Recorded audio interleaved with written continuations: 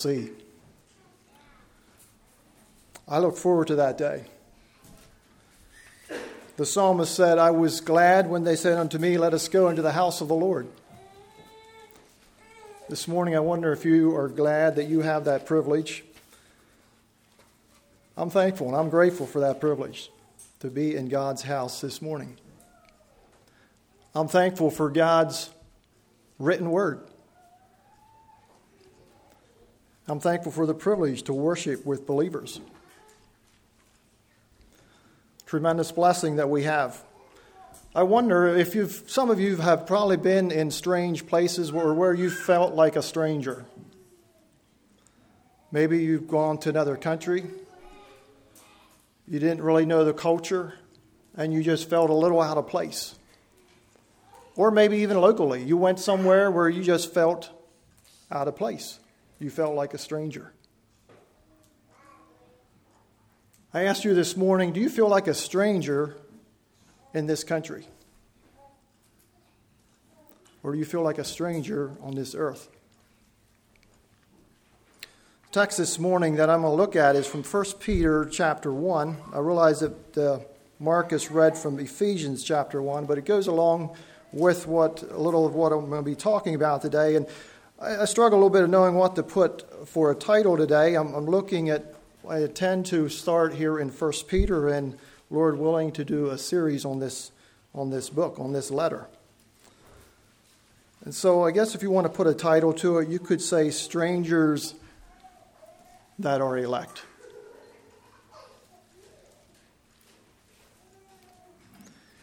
I don't know how it is for you when reading God's Word. I don't know if you ever stop and think about who has penned the words that you are reading.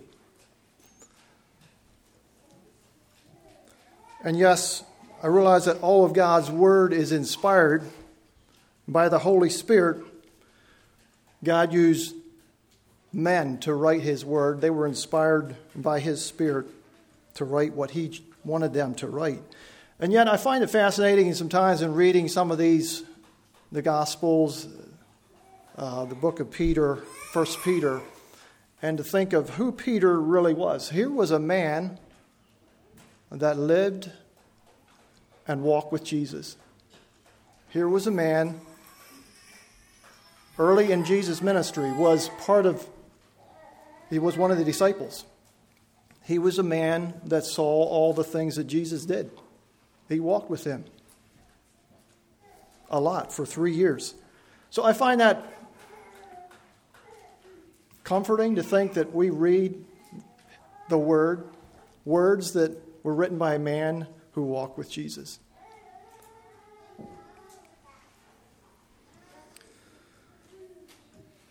want to read verses 1 and 2. These are two verses I want to look at today, and just want to give basically an introduction to the book and a little bit of the setting and the background, and also seeing what these first two verses are referring to.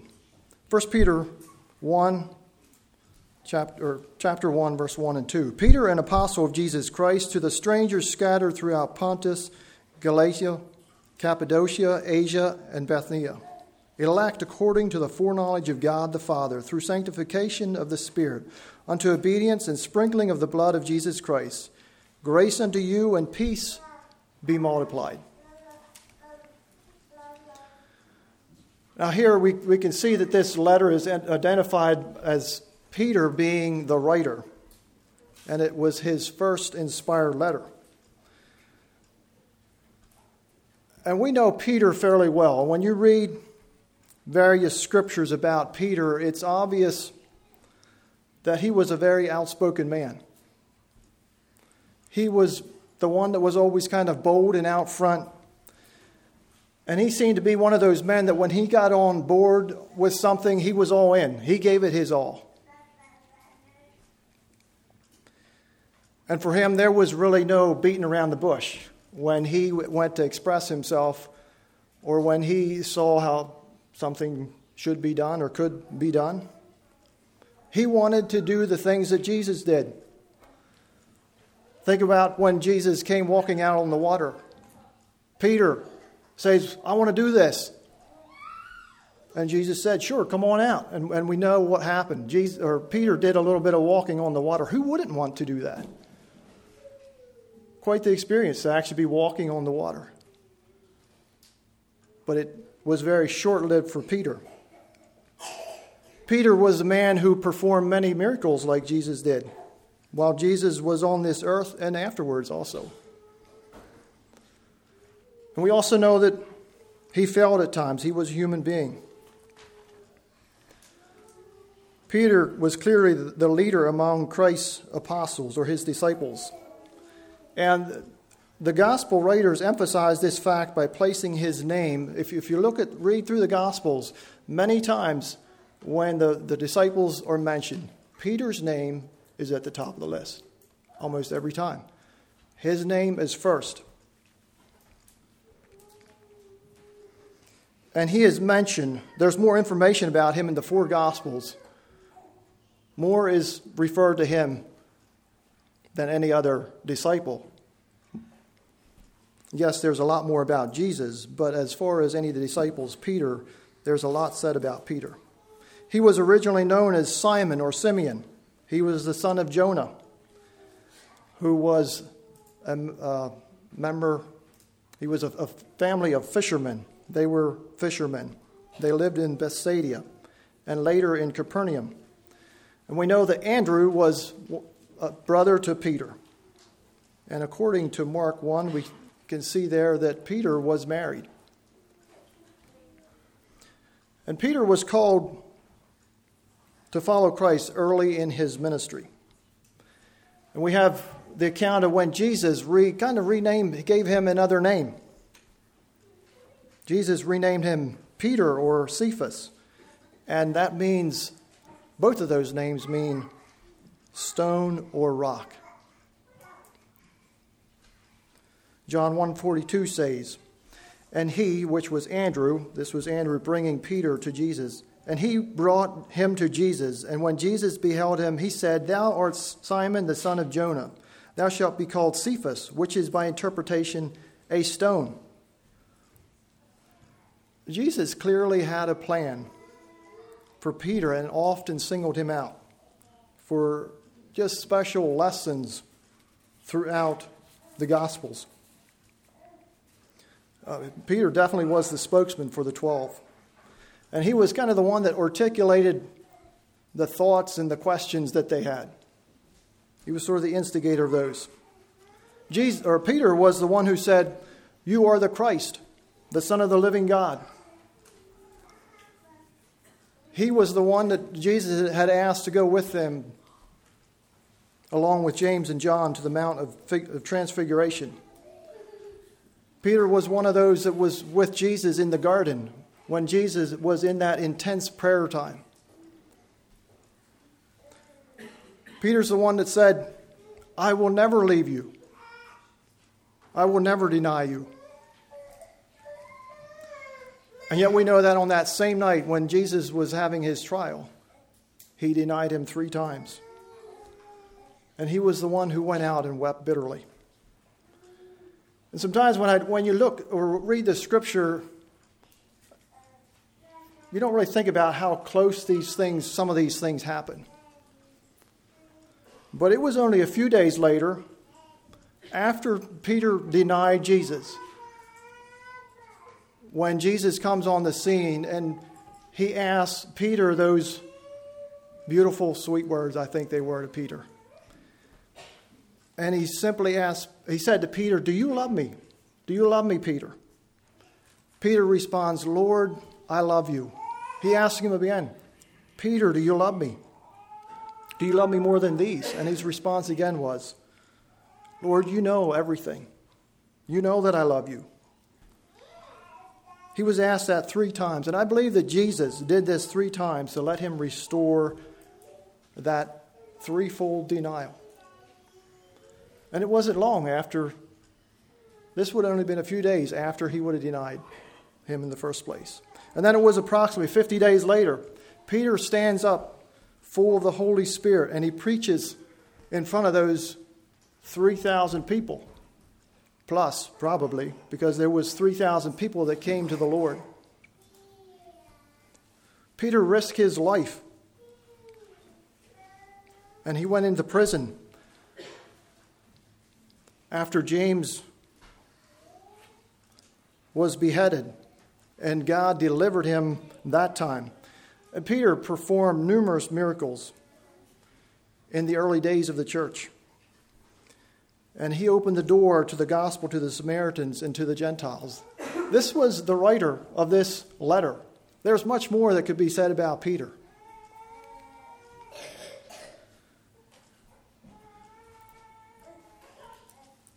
And this letter was probably written sometime just before or after the city of Rome was burned in AD 64.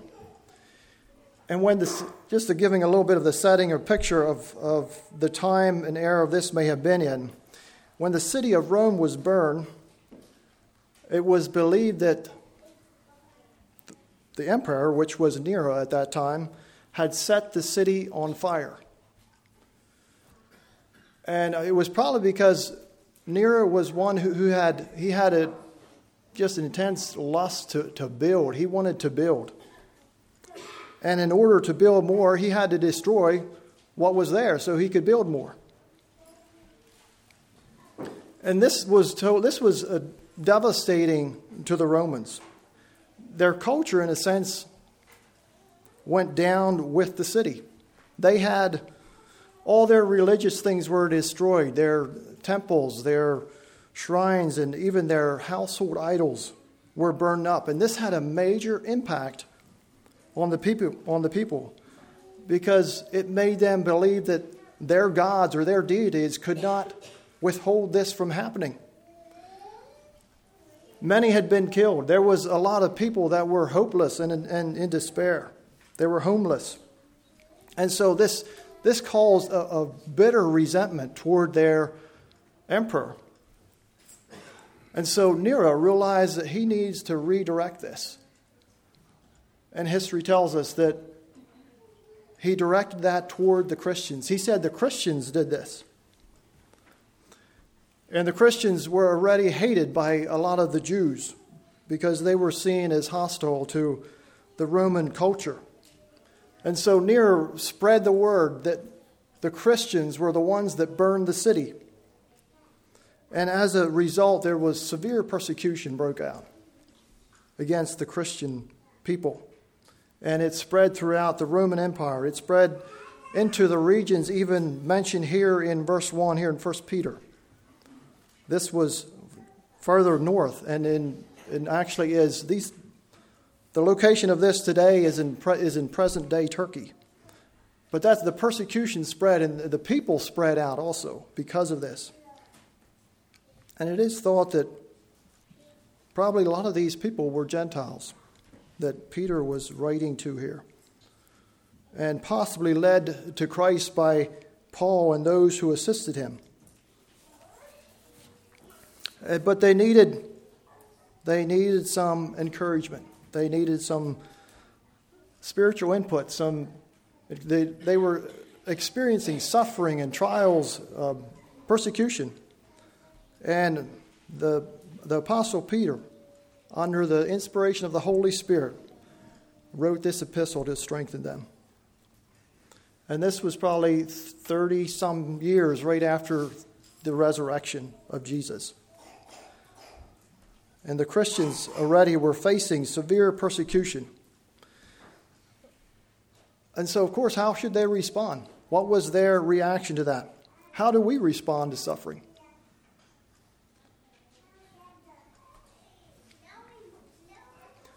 If you read through this letter, the encouragement he gives them to stay strong, and he urges them to put their hope in their future with Christ.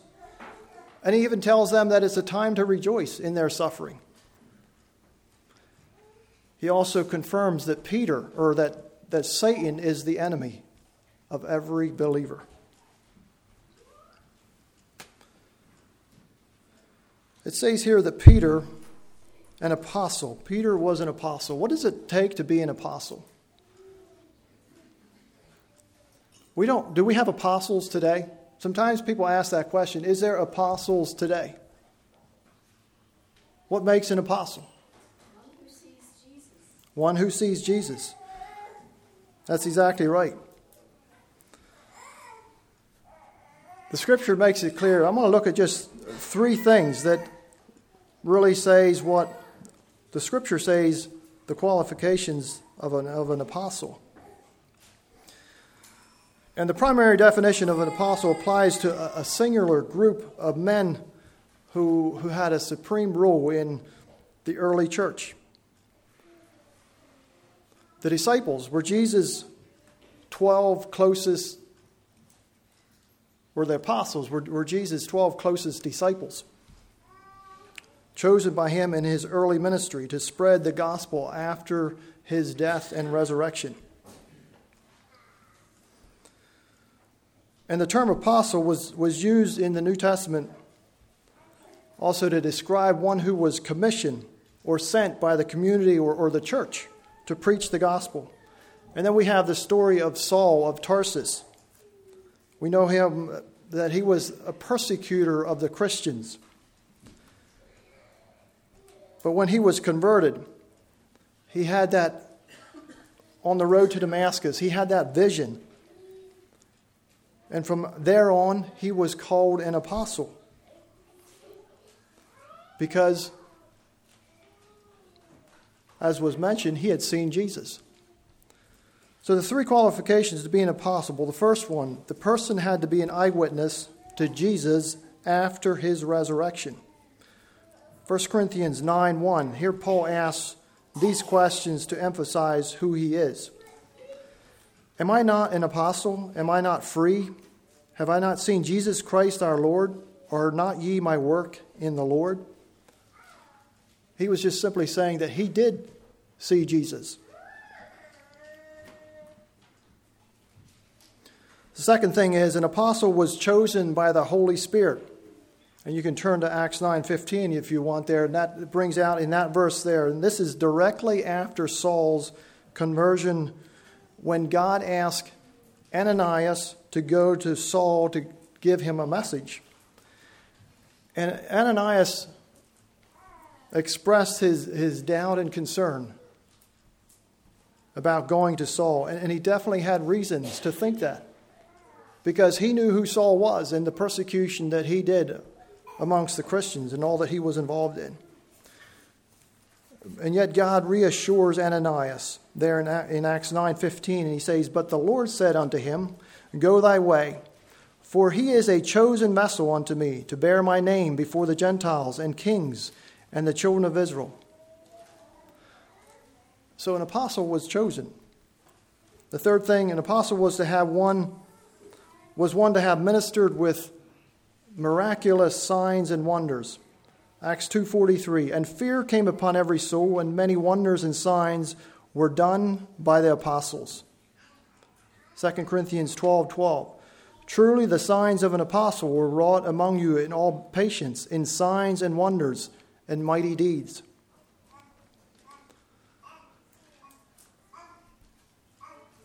I asked before, are there apostles today? Sometimes people ask that. And yet, according to the New Testament, the apostles do not exist today. They were only people who saw Jesus. They were people that were chosen, and they were ones who performed miracles. And so really there is no apostles today. So who are we? The Bible does talk of us as saints and as pilgrims and as strangers, as kings and priests, but not as apostles. And you could say that a modern day apostle would typically function as a missionary or someone that is commissioned to do church planting.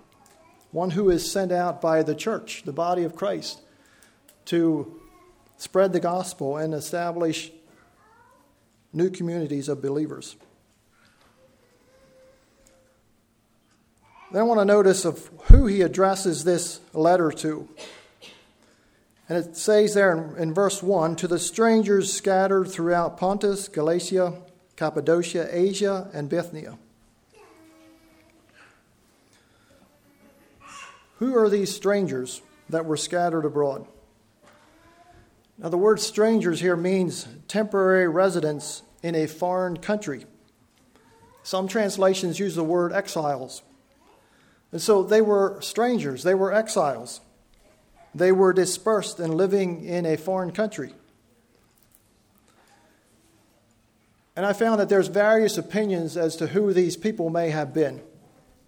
Some would say that they were Jewish people, mostly Jewish people. Others would say Gentiles. And yet I find it here if you look at 1 Peter, if you continue to read through this book, there are a few verses here that refer to them being, to me it seems they were more likely that most of them were Gentile people. In 1 Peter 2, verse 10, and there he quotes from Hosea 2:23, and he says, which in time past were not a people, but are now the people of God. And Paul also mentions that in Romans chapter 9, that Gentiles were once not a people of God, and now through Christ, they have become the people of God. They have become Jews, in a sense. And they have become the real true Israel through the Messiah, who is the seed of Abraham. And they are the children of Abraham through Jesus. Then in chapter 4, verse 13, here in 1 Peter, it says, for the time past of our life may suffice us to have wrought the will of the Gentiles, when we walked in lasciviousness, lusts, excess of wine, revellings, banquetings, and abominable idolatries. There it's obvious these were people that had been living in all kinds of sin and darkness, but he talks about the Gentiles there in that verse. And it seems like Peter was writing this letter to Christians in general. So there may have been Jewish people also, but a large part of them may have been Gentiles. In Philippians 3:20, Paul says this, our citizenship is in heaven. And that's a common teaching in the New Testament, that Christians living here on this earth, we're to live here as strangers and pilgrims, and our citizenship is with God in heaven. And so he calls them strangers scattered throughout. That's why I asked before, and I think this is a concept that is obvious throughout Scripture as you think about being strangers and pilgrims in this earth. We are to live here as strangers, as sojourners. We are only here temporary and passing through. We are exiles. And that idea you go all the way back to Abraham. And think about what God asked Abraham to do there in Genesis chapter 12. And turn with me there. We'll look at a few of those verses. Genesis 12, verses 1 through 3.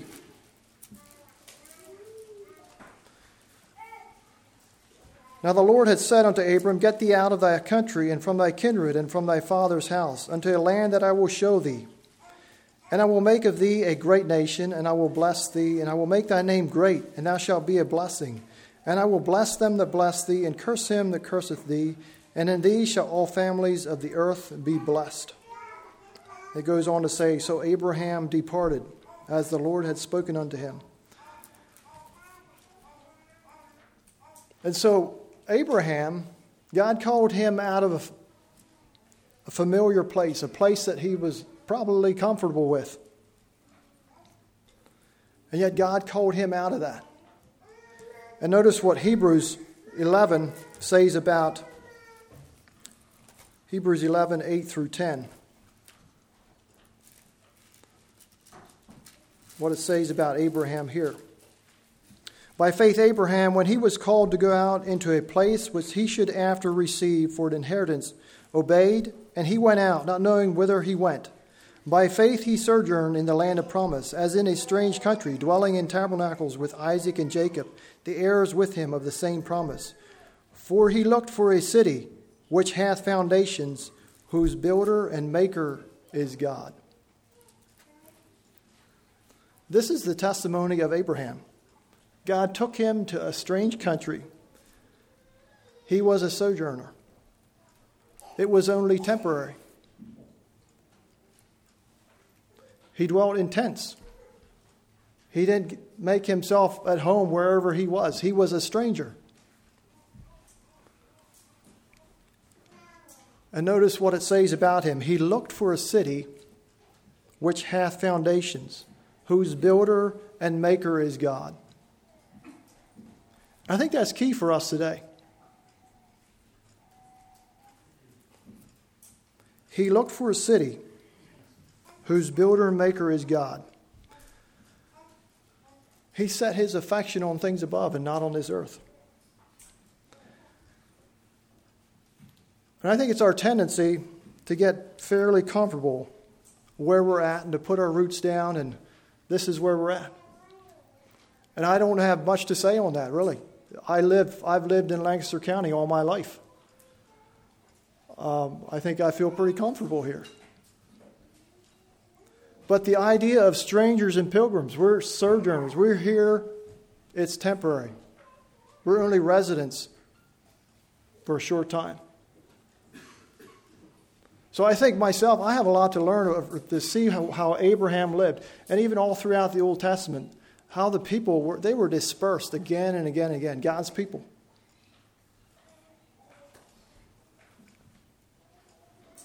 The question is, am I being a vessel? Are we being vessels for God and allowing Him to use us in spreading the gospel?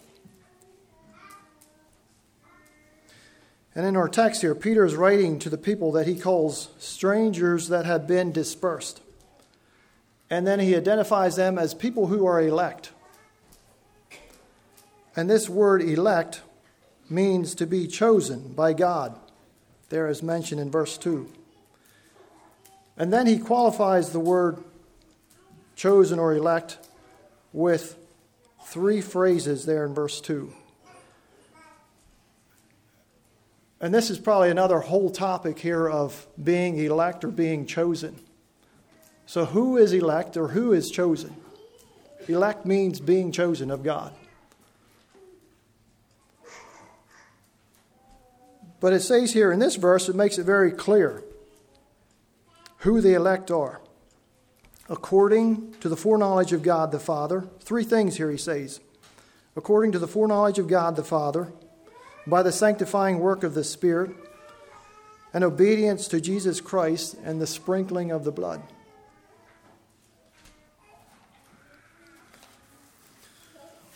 Now, did you notice anything about God in these 3 phrases? You have God the Father, you have God the Spirit, and God the Son. Elect by the work of the Trinity. Chosen by the work of the Trinity. So who are the elect?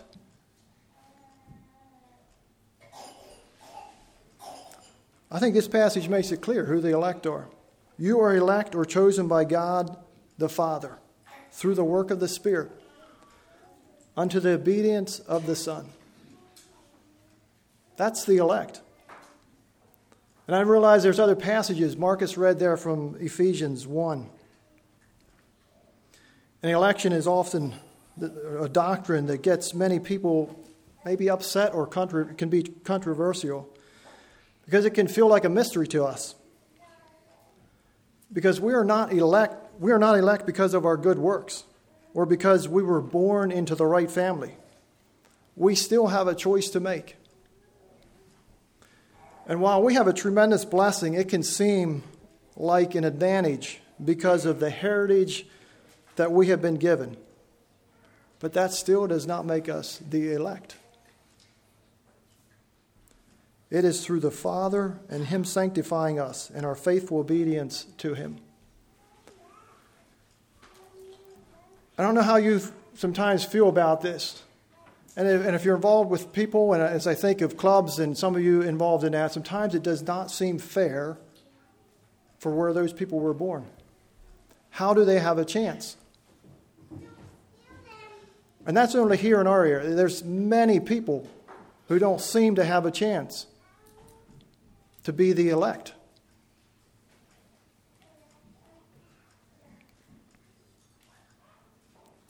I don't have an answer for you. But it is clear who the elect are. And so the tremendous blessing that we have with our heritage, we are responsible with what we do with that and sharing that with others.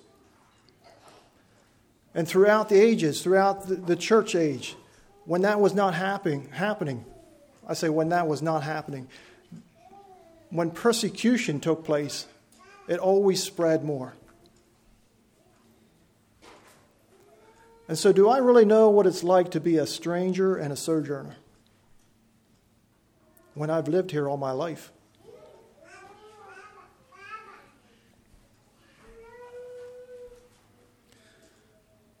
There in Ephesians chapter 1, where Marcus read, it says that we have been chosen in him before the foundations of the world.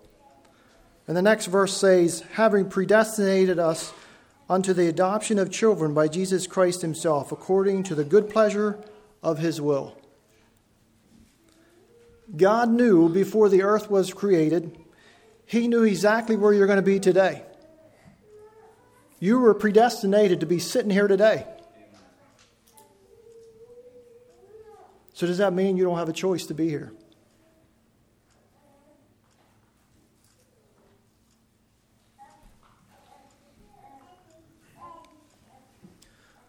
God is all-knowing and he is sovereign. And it is by God's sovereign grace that you are sitting here today.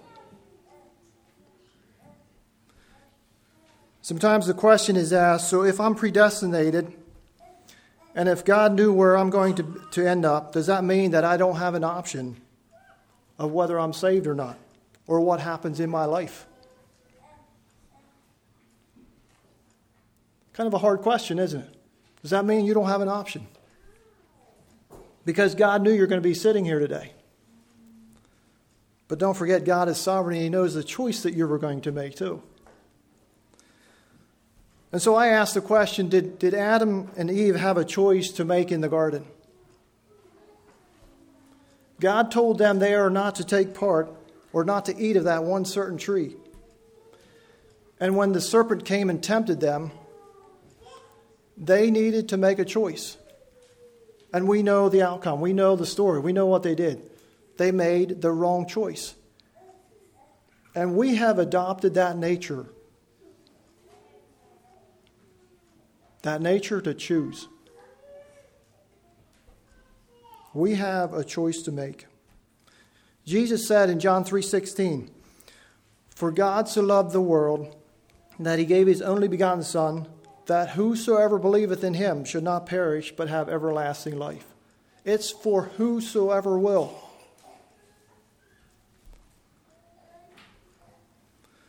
One of the things that should comfort us as believers in this world, even in the midst of suffering, is recognizing that we are elect by God. It is a gift. And I don't have all the answers of why we have it's so much better than many people in the world. But we are responsible to use what we have to bring others into the fold, to share and spread the gospel. So what are the privileges of God's elect? What makes a believer so special? Just want to recap of some of the things here in verse 2. The elect are chosen by God. And the elect are strangers in the world. Their home is in heaven. And because of that, they are different. And the elect are scattered by God throughout the world to be a blessing to it. As I said before, we have a responsibility to share with others what we have been given. So let's not get too comfortable here. We are only sojourners and strangers, and we have a responsibility. The elect are sanctified by the Holy Spirit. to be holy and righteous in this world. Sanctified. The elect are sanctified. The elect are set apart to be obedient. So there is a condition to be met also. There is obedience in following God in the Scripture. The elect are sprinkled with Christ's blood. So this means forgiveness of sin. And to be purified from sin, to be free, to be victorious. When we are sprinkled with the blood, when we are of the elect, we can be free from sin.